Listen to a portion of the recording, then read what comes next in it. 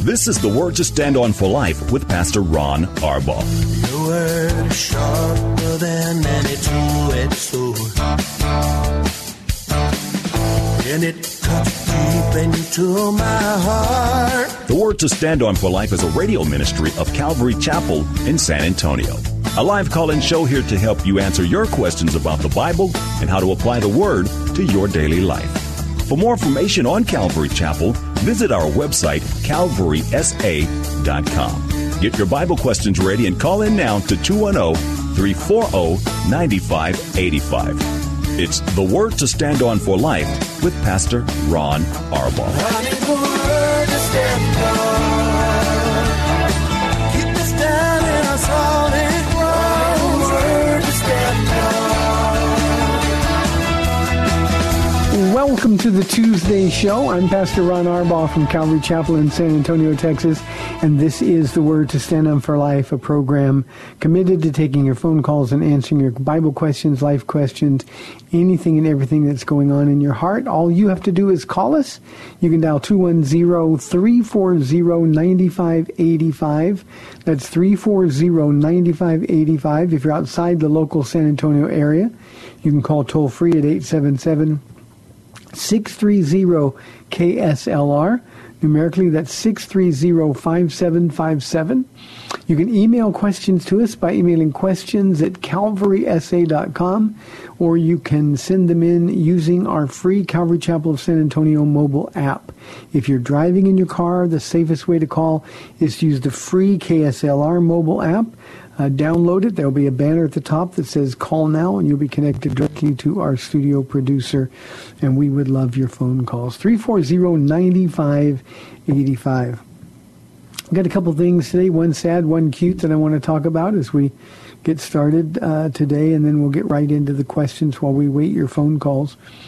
Yesterday, of course, we had a question that was sent in at the top of the program asking us to pray for Ravi Zacharias.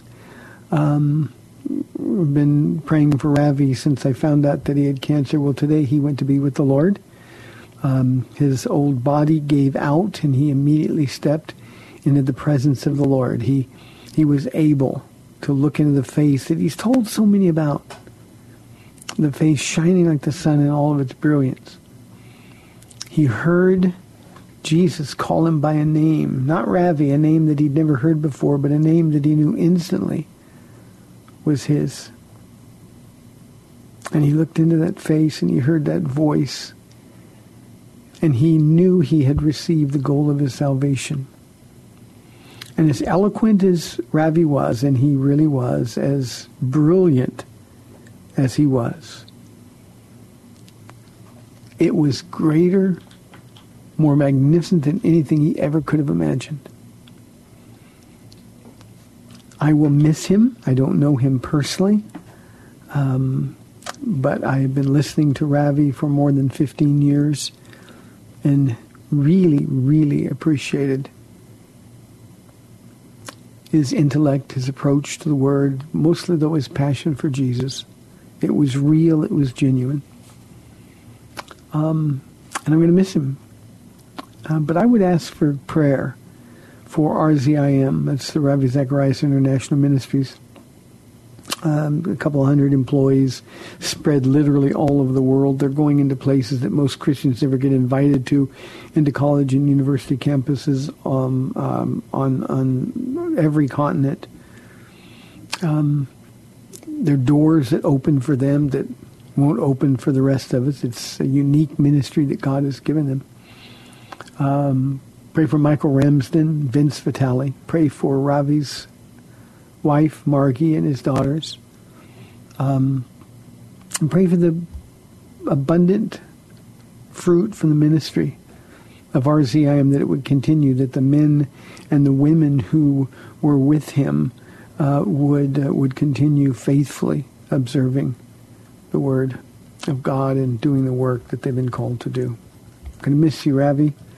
I know you don't care about what I'm saying today. You're not looking down on us, but enjoy your time with Jesus. You've earned it. Well done, good and faithful servant. The other thing, before I take a phone call, I wanted to share a quick story that I've talked to you about Nathan, our 5-year-old here at the academy, literally born into the church and raised. And this is a kid that he really knows his Bible. He likes to come by and have me quiz him. And it's unbelievable the recall this 5-year-old has. And he's serious. Well, last week, Paula got a text from his mom. Said, thought you and Pastor Ron would like to hear about this. She was taking a break. They're teaching at home or helping with the teaching at home. And she turned on the TV set, and there was a TV show called The Big Bang Theory. I haven't watched it. I know it's supposed to be really smart, but Nathan was getting ready to go to bed, and he saw that she was watching The Big Bang Theory. I said, Mom, that's false teaching. That's not how the world started. You shouldn't be watching those kind of things. And Mom was a little irritated at first, but then convicted and then blessed by the whole thing. So Nathan, I don't know if you're listening today, but if you are listening, God bless you, young man. I am so proud of you. What a wonderful, wonderful work you're doing, the Lord is doing in you. Thank you. Let's go to a phone call, 340-9585. We've got my friend Tanya from San Leandro, California on the line. Tanya, thanks for calling. You're on the air. Hi, Papa. Can you hear me okay? I can. Okay, Papa. I have a question for you. When you are talking to Catholic individuals, and I know that there are some people who are born again, but I'm a little, I need some direction on how to be able to share, I'm not going to be able to foster a relationship with this individual, but just like today I had an opportunity to chat with somebody who said, I asked them if they were born again, and he said, I did all the sacraments, I've done all these things, and I don't want to be, because there is no speaking, right, I'm typing, I said, but have you been born again? And I referenced, unless you be born again, you can't enter the kingdom of God. And so I talked about all those things, but it seems like, personally, I was Catholic. And it's almost, you can't say Catholic when you're born again. Am I wrong in saying that? And I'm just looking just for some pointers to not be, of course I'm going to tell the truth, right? And sometimes that does hurt people. But I'm just kind of looking for, I thought I was saying, well, big deal, you did all these sacraments. I didn't say that, obviously, but it's like we get so caught. And I told him it's about a relationship, not the rules. And just, if you could just give me some pointers with just what I need to plant, because it's likely I'll never chat with this person again. I preach, I tell them the gospel. What does the Bible say? But I don't, because I can't, give you a hug when it's over with and let's talk about this later. What are the key things you think I need to be focusing on when I'm speaking to the Catholics, because they're not even familiar with the term born again. Yeah. And Tanya, that's such a tragedy. Two things that I always focus on with Catholics, and we've had a whole bunch of Catholics who got saved over our years here at Calvary Chapel. Just a whole bunch. And we sort of focus on two things, and you hit the first one, it's just being born again. And I like to reinforce that Jesus was talking to a religious person when he said that. In fact, the most religious man in all of Israel. And Nicodemus was his mind was blown. What do you mean? How can a man go into his mother's womb a second time? He wasn't asking a dumb question. He wasn't being naive. He was simply saying, how could everything that I've ever been taught be wrong? How could my whole life have been worth nothing up to this point if I thought I was serving God, if other people thought I was serving God, and you're telling me, and this is Jesus, you're telling me that I have to be born again. And see, that's the hardest part for Catholics. It's the investment they have in their religion. It's been drained into them over and over and over from the time they could communicate that they're saved because they're Catholic. They're saved because they've been baptized. And what I do in trying to focus in on the born-again experience is I ask them, tell me when it happened. Are you born again? Well, I'm Catholic. I know, but since Jesus said you have to be born again, when did it happen for you? When did you surrender your life to Christ? And the Holy Spirit will use that, and I promise you that even in your brief encounter, the Holy Spirit won't let go of that. Secondly, and this leads into, the first leads into the second, is I'd like to tell Catholics, especially when they answer the way this person did, no, I do the sacraments, I've done all these things, that a relationship with Jesus Christ differs from religion because it's not at all about what you've done. But being born again is a response to everything that God has already done. And the Holy Spirit will use those open doors to continue knocking on the door of their heart and pulling them to you. Now, I'm not sure I understood you, Tanya, correctly, but I thought you said that if somebody's really born again, they couldn't say they were Catholic. There are some born-again Catholics. Again, when I say there are some, very, very few. Anybody who thinks they're going to heaven because they were a Catholic, or anybody who thinks they're going to heaven because they were baptized as an infant, those people, by definition, are not born again. If they think they're saved by doing religious things, the sacraments, going to catechism, none of that saves. And yet there are a few who get it. And the only thing I've ever been able to determine, Tanya, over the years, is that there's some people who truly have met Jesus, they're truly born again, and they stay in the Catholic Church because that's all they know. There are periods of our church history where the Catholic faith, not the as it's practiced today necessarily, but the Roman Catholic faith, that was the official religion of the world. It'd be like going to England and somebody saying, yes, I'm an Anglican, that's the Church of England, so I'm saved. But because of that commitment and the comfort level, they keep going, but they're really and truly saved. I played golf in a golf tournament with a guy one time here in town. Really a nice guy. Ray is his first name, and as we were playing, one of the first things you do when you get in a tournament is you show the other guy your golf ball so you can see what you're playing. And his golf ball had a fish symbol on it. That was his marker. And so I said, oh, Ray, so you're a believer? And he said, yeah. And, I spent 2 days with him on a golf course. I can promise you this guy was truly born again. But he still goes to Catholic Church. And he's telling people in the Catholic Church about Jesus. So, Tanya, those are the two things that we focus on. And it's likely not going to get you a response. But this is one of those things where the Holy Spirit is going to be chasing that person and continually banging on the door of his or her heart.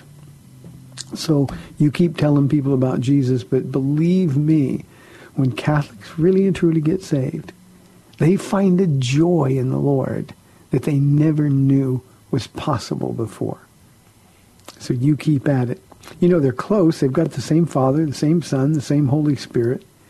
So all they have to do, Tanya, is ask Jesus into their heart. It's sort of like Apollos in the book of Acts or in Acts chapter 19 when those disciples were encountered in Ephesus, disciples of John the Baptist. And they said all the right things, but it was clear, first to Priscilla and Aquila, and secondly to Paul later, that there was something missing. And here's what Paul said. Paul said, well, have you been baptized in the Holy Spirit? And they said, we haven't even heard there is such a thing as a Holy Spirit. And they were able then to bring them into a place where all of the information was available to them. And of course, they gave their hearts to Jesus. They thought that he was coming.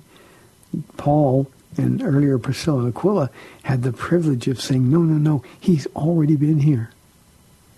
And they would talk about his crucifixion and his resurrection from the dead, and it would be the best news ever. So you keep praying for those Catholics that you encounter, but focus on those two things. It's not what you've done, it's what Jesus has done. And you've got to be born again. And ask him, when did you get born again? Doctrinally, Catholics believe, most Catholics don't know if they believe this, But doctrinally, the Catholic Church teaches that infant baptism is what God uses for the born again process. It washes away your sins, and you're now born again. And certainly, Tanya, we know that can't be the case biblically, doctrinally. Good to hear from you, Tanya. Hope everything is well in San Leandro, California. Hope you and your family are safe. Let's go to Jim on line 2 from San Antonio. Jim, thanks for calling. You're on the air. Thanks, Pastor Ron, for talking to me on the air. Appreciate it. And thanks for your giving double honor to Pastor Robbie. Those that work hard among us are worthy of that double honor. And it was eloquent what you said. We should honor him. So, thank you. You did finish strong. Thank you, Jim. So, you shared with me yesterday some good counsel. I had called about a question on the book of Job, and so I got another one. So I want to learn from your counsel. Good, and I'm just not one to overthink this, but I had just a question in regard to God's response to Job. So here's the thing. So I don't want to look at God's response from a human perspective, because we know that God is so far above all of us. So here's what I think. This story, just help me get my logic correct. If I were to go in the hospital and get my spleen taken out, and my dad had given me $200 to put in my wallet, and as I'm coming out of the drug-induced anesthesia, and somebody comes and takes the $200 out of my wallet in the hospital, and I don't know who it is, I assume it's my dad. And I said, it must have been my dad. It wasn't my dad. It was an enemy of the family who came, and my dad said he can't take it. So that's what really happened. One of Job's friends, Jim. So I'm just curious. Maybe God did, but when he spoke to Job at the end of the book of Job, he didn't correct him, because Job said, the Lord gave, which is true, and the Lord has taken away. And I'm really seeing that the devil took it away. God gave him the permission, but I understand what Job didn't understand when the curtain was pulled back, and he didn't see all the things that we know. But why did God really not correct him and say, Job, it wasn't me that took that away, it was the enemy? Good question. I think there's a couple of answers. I think first, Job had a better handle on the sovereignty of God than most of us do, Jim. Everything comes from the hand of God. Good comes from God, bad comes from God. That's why Job could say, the Lord gives, the Lord takes away, blessed be the name of the Lord. So God's not interested in correcting Job's doctrine there. Job's understanding was that everything did come from the Lord. Now, something we have to wrestle with as Christians is that we deal with a sovereign God who is good, who loves us, but who doesn't always deliver us from the trap of the enemy. And we know that the enemy had no power over Job to do anything at all until God said it was okay. So it's almost like, I think of King David playing the harp, calming King Saul down. And then it says an evil spirit from the Lord attacked Saul, and Saul threw a javelin across the room and tried to kill King David, or David before he was the king. That javelin came out of the hand of Saul, but it was really precipitated by an evil spirit that the Lord permitted to torment Saul. And David was never in danger in the same way Job was never in danger.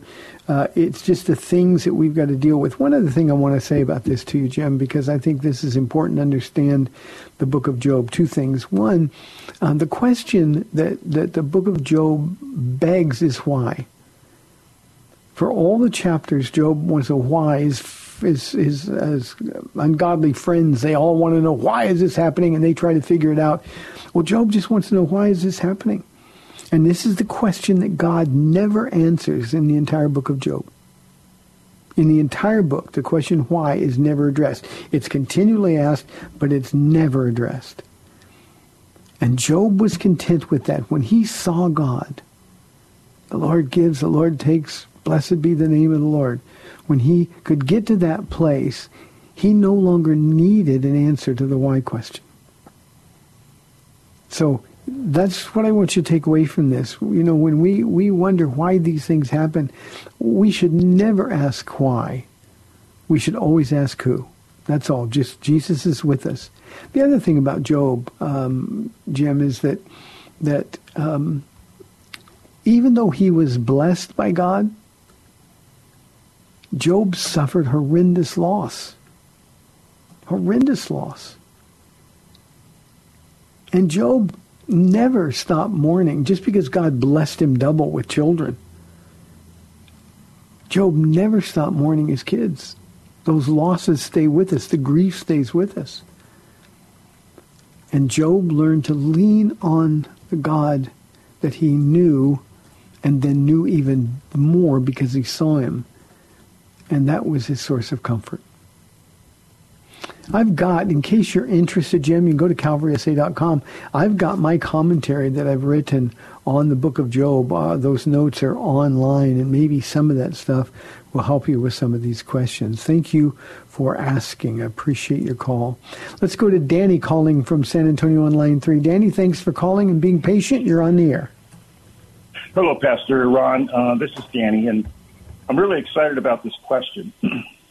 As you know, listening to you and Pastor Ken's teachings about the apostles, like yesterday, Pastor Ken got into Acts, finishing up Acts chapter 5, and this is a fantastic story about, you know, how the apostles were just on fire, and they were just, and the prosecution that they were going through. But anyways, Pastor Ken mentioned the timeline as to when Apostle Paul became a Christian. I'm a little bit confused about the timeline, because he's talking about Acts and Peter in that chapter 5, and then he mentioned Paul. Imagine Paul, you know, being a witness to what was going on there, but he wasn't a Christian or a follower yet of Christ. So I'm just trying to figure out that timeline. You know what I mean? Yes, I can do that for you, Danny. Thank you. Appreciate it. Hey, a couple of things, Danny. First, Paul, of course, and you know this chronologically, he gets saved. He encounters Jesus in chapter 9 of the book of Acts. Now, the book of Acts covers a period of time of about 30 years. So we have to understand that there are necessarily a lot of time gaps. It's not just one thing happened right after the other thing. There was a lot of time. And when we understand that, then we get a little bit closer grip. Now, Paul wasn't there, of course, in Acts chapter 5 when Ananias and Sapphira were killed. He wasn't there in Acts chapter 6. Now, when we see Saul of Tarsus entering the scene, the one who would become the Apostle Paul, that's when Stephen is being martyred. And Saul of Tarsus had the authority. He's the one who sort of gave the thumbs up to Stephen being stoned. So he was there, but he was there as a persecutor of the church, as an enemy of the church. And I think personally, now, Danny, we don't have any biblical proof of this, but as a member of the Sanhedrin, Saul of Tarsus, though he was young, advancing in years above many of his contemporaries, as a member of the Sanhedrin, he certainly would have been there when Jesus was crucified. He would have been one of those who was shouting for Barabbas. He's one of those who would be shouting, "Crucify him." So now as he's there and he hears Jesus say, "Father, forgive them, for they know not what they do." Well, fast forward now, maybe as much as 10 years. And now it's time for Stephen to die. And Stephen cries out to God, "Father, lay not this charge to their account." In other words, forgive them, for they don't know what they do. And Saul, who would have heard Jesus say that very same thing, and now he hears Stephen die like a true man of God, that would have been something that aided his heart. He couldn't deal with that. And that's why he got angrier and angrier and went out to push and pursue Christians, putting them in jail. Some of them he was putting to death. And that's why Jesus said to him when he apprehended him on the road to Damascus, he said, "Saul, Saul, it's hard to kick against the goats, isn't it?" In other words, I've been chasing you. I've been knocking on the door of your heart, and you've been resisting and getting angry and angry. How's it working out for you, is what he was saying. So Saul wasn't there in Acts chapter 5. He was there when you get to chapter 7, he's the one who gave the approval, the last verse of the chapter, consented to his death. And then we don't see him again until chapter 9 when he's out on another mission to persecute Christians. Good question, Danny. Thank you very, very much. I'm thrilled that you were able to get here for Pastor Ken's Bible study. Great questions. I love the way the program opened today. We are just about, there's the music, we're just about at the end of the first half of the program. 340-9585 for your live calls and questions. This is the Word to Stand On for Life. I'm Pastor Ron Arbaugh from Calvary Chapel in San Antonio, Texas. And if you will give us a 2-minute break, we'll be back for more of your phone calls and questions. We'll see you in 2 minutes. If you have questions about the Bible, you can send them to Pastor Ron and he'll answer them on the air or reply directly to you. Email your questions to PastorRonKSLR@gmail.com. That's PastorRonKSLR@gmail.com. I need the Word to stand on. Keep us down in a solid ground. Word to stand on. Welcome back to the Word to Stand On for Life. We're taking your calls at 340-9585 or toll-free 877-630-KSLR. Now, here's Pastor Ron Arbaugh. Welcome back to the second half of our program, 340-9585 for your live calls and questions. Hey, really quick before I go to another phone call. Tomorrow, Paul and I have the privilege, along with Pastor Will, who is the principal of our school, and his wife Natasha, of taking our Calvary Chapel Christian Academy staff out to our teachers and staff appreciation lunch that we do every year.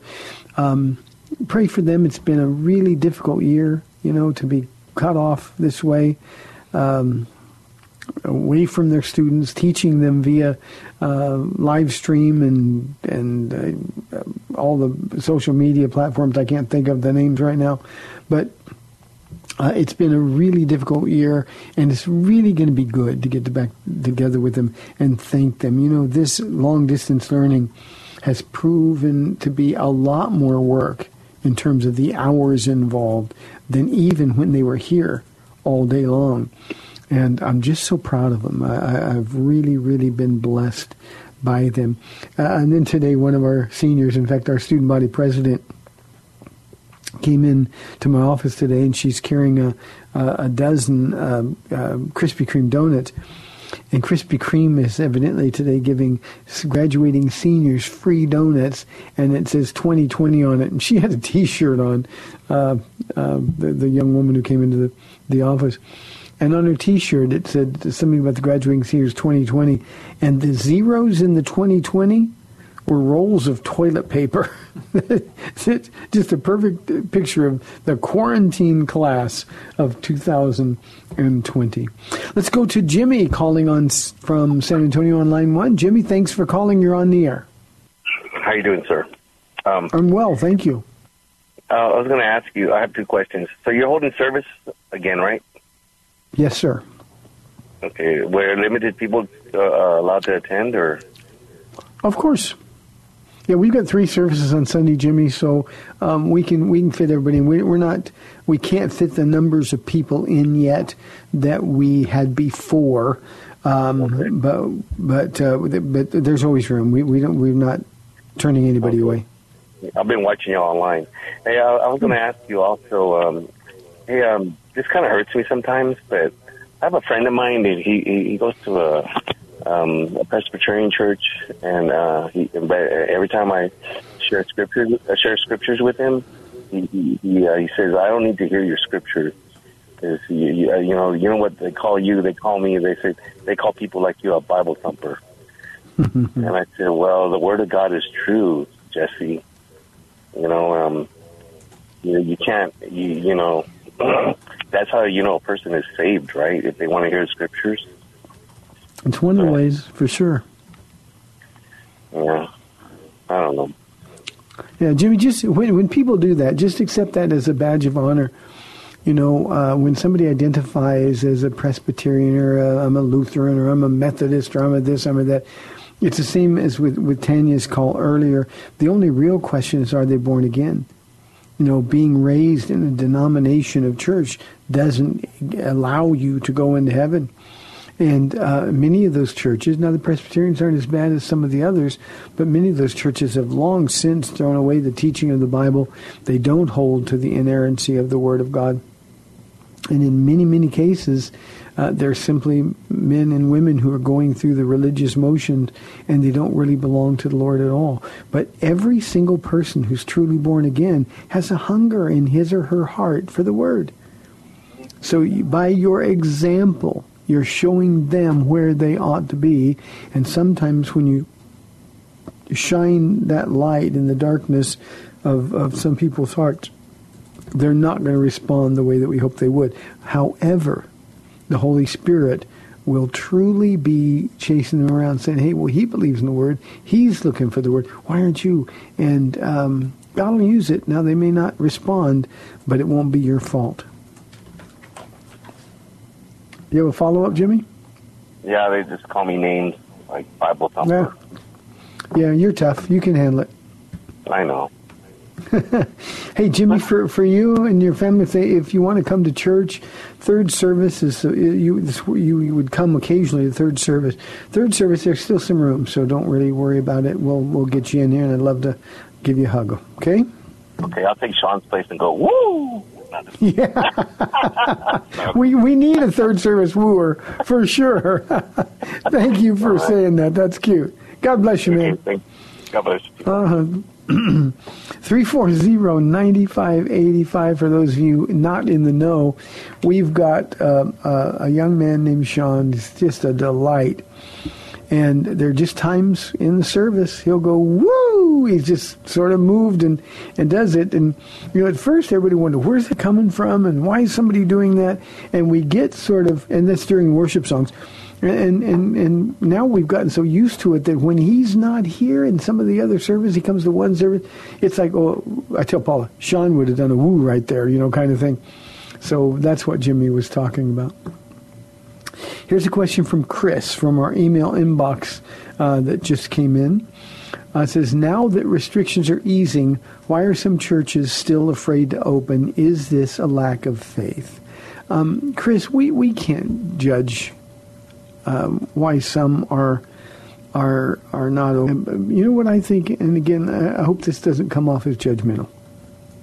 But what I've found, talking to a lot of people, not only pastors, but people who go to churches.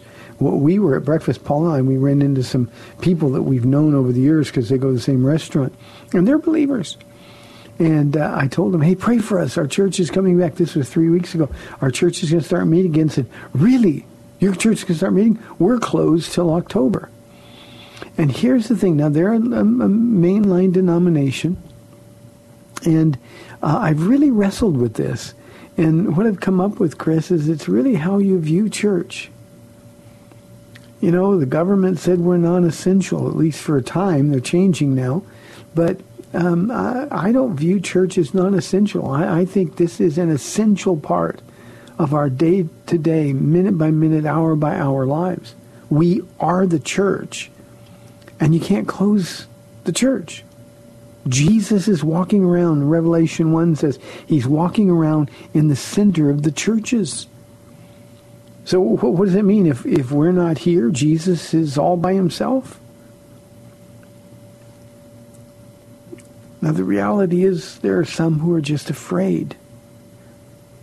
This pandemic has been so thrown in our faces hour after hour, day after day, that people are afraid. And it's time, I think, to deal with our fears. And I always tell our church that faith is the antidote to fear, but you've got to want to be where Jesus is. You've got to want to be a part of the church. And I can't imagine my life without church, even when we were only doing it online for those 6 or 7 weeks, however long it was. We always knew that we would open up the moment the governor said that we could. We didn't want to violate the law. We have maintained the letter of the law, in our services, and yet it wasn't the same when people were gone. I had a young woman, she's young to me, but she'd been around Calvary Chapel now for more than 23 years. She just stopped by to say hello to me, and as she hugged me, she just says, "Oh, we've missed you so much." You see, the body of Christ, that is the church. And if you don't really value your church experience, then you're not going to be quick to come back. So I'm grateful, Chris, that the restrictions are easing. We're going to start expanding our our sanctuary capacity starting this Sunday. We've got some graduation ceremonies and high school banquets and stuff coming up next week as well. So, we want people to be able to come back. I even ended the ban on hugging. It was just silly. So I told, look, if just ask people. We're adults. We don't have to have somebody else tell us who we can hug and who we can't hug. But before you hug somebody, ask them if it's okay. And if somebody doesn't want to be hugged yet, if they're not ready for that or shaking hands, then that's okay. But I said, this is the body of Christ. I can't imagine withholding our physical displays of affection for one another. These are the people that are planted so deeply in my heart. So, Chris, for some, I'm sure it's a lack of faith. For others, I think they're just afraid. But I think most of the time when people aren't eager to get back, it's just because they're not all that committed to church in the first place. And, of course, that's not a good thing. Let's go to next question. Bobby says, Pastor Ron, how do you think I should view teachings of men who are really gifted teachers but who have since fallen into sin? Bobby, I'm going to tell you, this is one of the things in my life that I've struggled with as much as anything at all. I've got friends. I'm thinking of a guy right now who was the single most gifted communicator I've ever encountered. He could be funny. He could be intense. Just unbelievable gift. And I loved listening to him. And his whole life blew apart because he was having affairs with women he wasn't married to. And a huge church came down crashing and burning. I can't even listen to those teachings any longer. Now, there's still good stuff in those teachings, Bobby, but personally, for me, and this is just my line, your line may be different, but if a man was teaching something and he was so gifted at it, but he was teaching something that didn't help his walk with the Lord, if he could be teaching these great messages all the while living in sin, then as far as I'm concerned, he has nothing else of value for me. And I don't want to listen. I want people who really believe what they're teaching. And if somebody can basically lie for years and years and years, then there's just all the power's gone out of their teaching as far as I'm concerned. So again, I really struggle with this issue. I wish I had a better answer for you.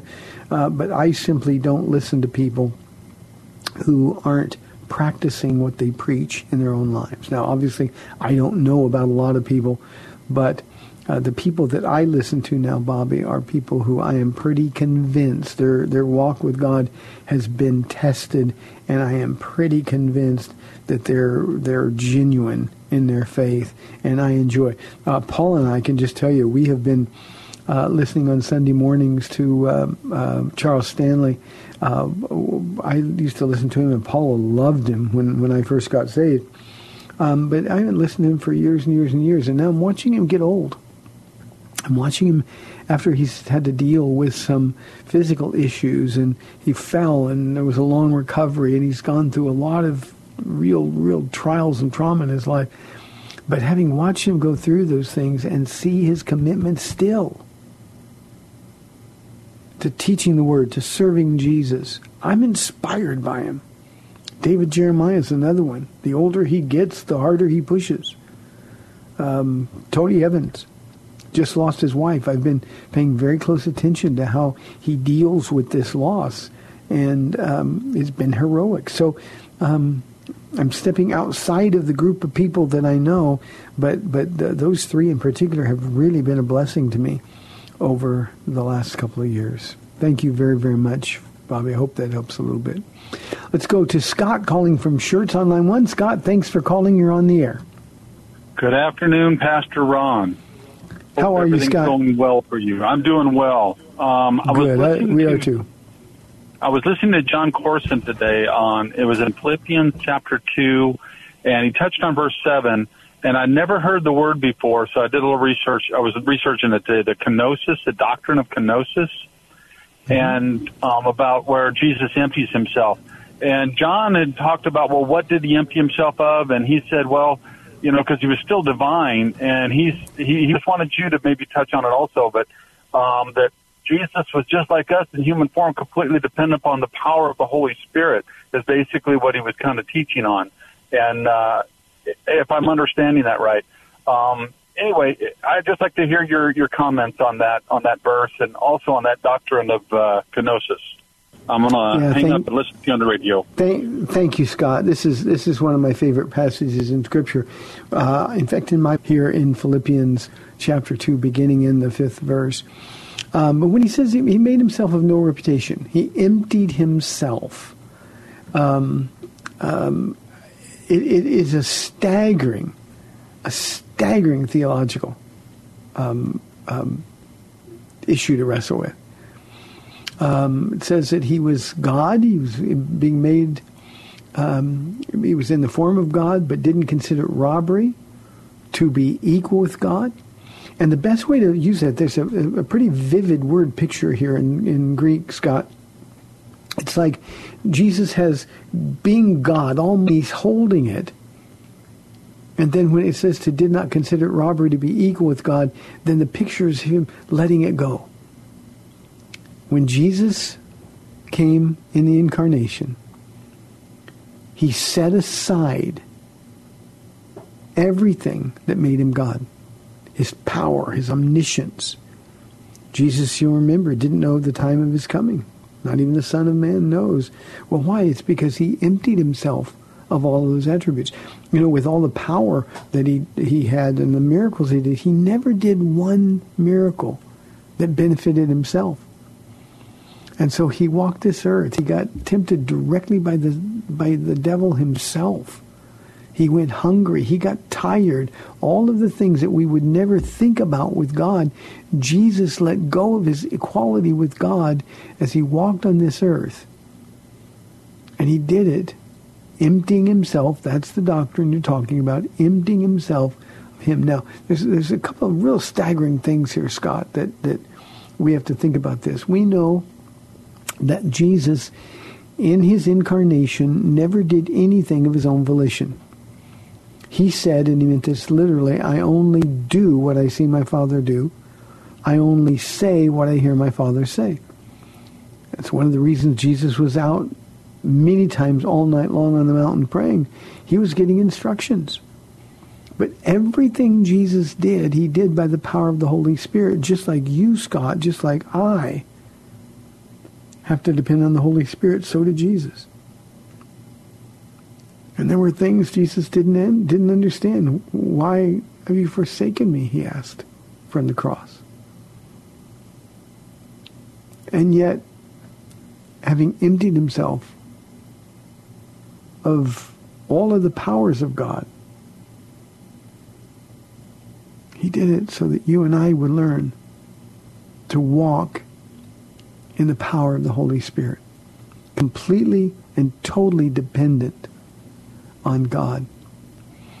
I'll go one verse farther. It said, made himself of no reputation, taking the form of a bondservant. That word shouldn't be bondservant, and came in the likeness of men. I don't think we often think about this, Scott, and this is something you can really prayerfully consider. But for Jesus, who was God, to take on human form to enter into the womb of a teenage girl, to travel through a birth canal, to be born in abject poverty, worshipped by angels, and then suddenly he's in the womb of this teenage girl. An unfathomable demotion. And yet he did it for you and he did it for me.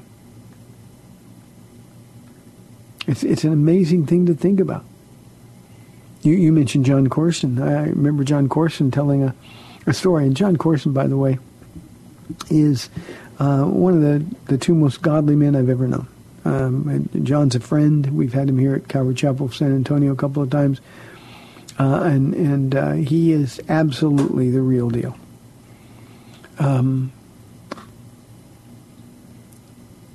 John told a story about becoming a dog.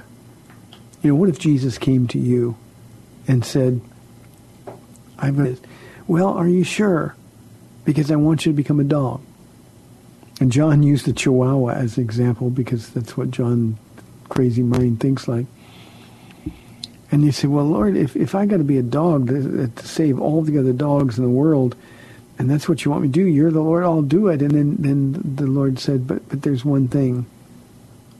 Once you're a dog, you're always going to be a dog. Life and think, well, that's a terrible demotion. Who wants to be a dog? Well, Jesus becoming a man was a much and infinitely bigger step down than you or I becoming a dog. A little loud, yappy Chihuahua. Well, Jesus is always the man. He's forever the God-man. He still has physical presence. He still is in that glorified, resurrected body. He is not like he was before the incarnation and never will be again. He will bear his scars, his wounds. And because he does, well, we know he can relate to us. It's really, really an important question. Thank you very much, Scott. It's always good to hear from you. Philippians chapter 2, by the way, 5 through about verse 10. It's good memorization material. Oh, we're running out of time. This is really going fast. Let me ask this question. Susan says, Pastor Ron, does the baptism of the Holy Spirit happen upon being saved or later? Susan, let's define terms a little bit. Normally when people say baptism of the Spirit, they're talking about that second experience of the Holy Spirit. When we are saved, the Spirit of God comes to live within us. That's when we are sealed with a deposit guaranteeing our inheritance. We have as much of God, the fullness of Godhead in bodily form, living in us as we'll ever have. So the baptism of the Spirit, often it's called being filled with the Spirit, is a different experience. And that different experience is the experience of power. And Susan, this is something that we need to have happen every day. Now, not every day will it be emotional. Sometimes that first experience of being filled with the Spirit is very emotional. Sometimes people cry. Sometimes gifts are given. People will speak in tongues. Other times they're just sort of overwhelmed by what's been described as a tidal wave of love. But that's the Spirit of God saying, I'm in charge now. However, after that initial experience, it is an experience that we need every single day. When I go out walking with the Lord first thing in the morning, my first thought is, Lord, I need you. Fill me. I can't do this on my own. I don't even want to do it on my own. So I ask for the power from heaven. Now that power is initiated by our obedience. So when we're obedient, Susan, the power of the Spirit comes over us and equips us for ministry, empowers us to do whatever it is God has called us to do. I'll give you an example really quickly. If you're going to share the gospel with somebody, and maybe you're a little bit nervous, but you know you need to, the Spirit is sort of saying, go, go, go. Well, when you say, okay, I'm going to do it, I don't care how nervous I am, and you step out, and then the power of the Holy Spirit sort of takes over. And we need that power for everything. I can't be a good husband, let alone a good pastor, without the power of the Holy Spirit. You can't be a good wife or good mother. You can't do anything apart from me Jesus said, you can do nothing. And then conversely, with the power of the Holy Spirit, Paul said, I can do all things through Christ who gives me strength. So the issue so much, Susan, isn't when it happens. Over and over and over in the book of Acts, you'll see the same apostles being filled and refilled with the Holy Spirit time and time again. So basically, every time that we leave our homes, every time that we want to do anything for the Lord, every time we open our Bibles and want to hear from God, we need to ask for the baptism or the filling of the Holy Spirit so that God can speak to us and that we can understand and we can obey. Good question, Susan. Hey, thanks for the calls today. This has been the Tuesday edition of the Word to Stand On for Life. I'll be back tomorrow, Lord willing, at 4 o'clock on AM 630 The Word. I'm Pastor Ron Arbaugh from Calvary Chapel in San Antonio, Texas. I'll see you tomorrow on AM 630. Bye-bye. Thanks for spending this time with Calvary Chapel's The Word to Stand On for Life with Pastor Ron Arbaugh. The Word to Stand On for Life is on every weekday afternoon at 4, and Pastor Ron invites you to find out more about Calvary Chapel at calvarysa.com. The Word to Stand On for Life was sponsored by Calvary Chapel of San Antonio. I need the word to stand on.